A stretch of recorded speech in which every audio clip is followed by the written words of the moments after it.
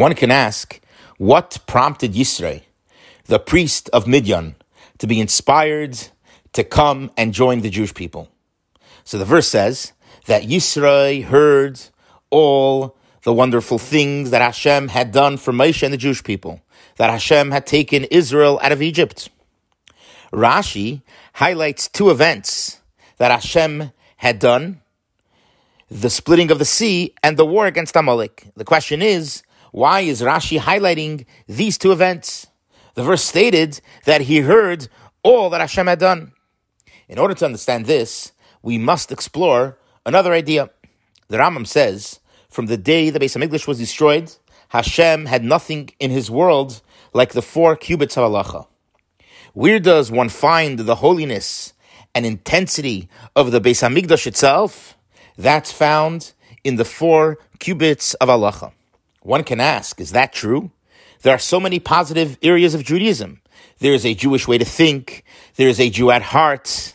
What is the message of the Rambam here? The Rambam answers this question by saying that the purpose of all creation is for the sake of man, for a person to be the best model that he can be. How is this achieved? The Rambam says it's achieved through wisdom, Torah study, and mitzvahs, action. When one toils to study to the point of reaching the highest form of understanding, which is divine wisdom, to know Hashem, and then takes these ideas and implements these ideas in doing mitzvahs, in action. How is this achieved? By Sur Meirah, firstly, staying away from immersing oneself in self-gratification, as well as Aseh Tov, doing good things to refine his character traits. The Rambam concludes and says that when one meditates upon this wisdom and action plan, he will understand the meaning of Hashem has nothing in his world other than the 4 cubits of halacha. Hashem is found in the 4 cubits of halacha. The Rebbe asks, what's the connection between these two components of wisdom and action that the Rambam spoke about to the 4 cubits of halacha? The Rebbe explains as follows. In various forms of Jewish law, every person has his own space that belongs to him. This space is called his 4 amas. The reason is because an average person is about 3 amas in height. A 4th amma is added so that a person can lift his hands up above his head. On this, the Rebbe asks, if usually a person's hands are at his side, and therefore 3 amas would include his entire space, why include another amma? Why give somebody another amma for an unusual occurrence? Why is raising your hands above your head part of your personal space? The answer is that Hashem, in fact, created the world as a complete creation. Yet Hashem gave man the ability to repair the world greater than its own original godly design. Even in the Garden of Eden, before the sin, which represented total oneness with God and purity, yet God told Adam to work it and guard it. God gave Adam the ability to repair a perfect world greater than its original perfection. This is what Adam accomplished in the Garden of Eden.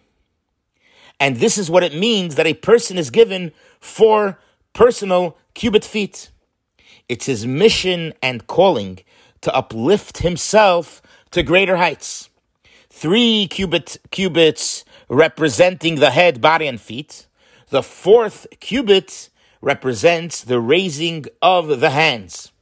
The mission of a Jew is not only to be the best version of themselves, but to also rise above it and become something even greater than their initial design, even higher than your own head. But one can ask, why the hands? What's the message of lifting one's hands above his head? The answer is because hands is the part of us that is giving, that is doing the action of change.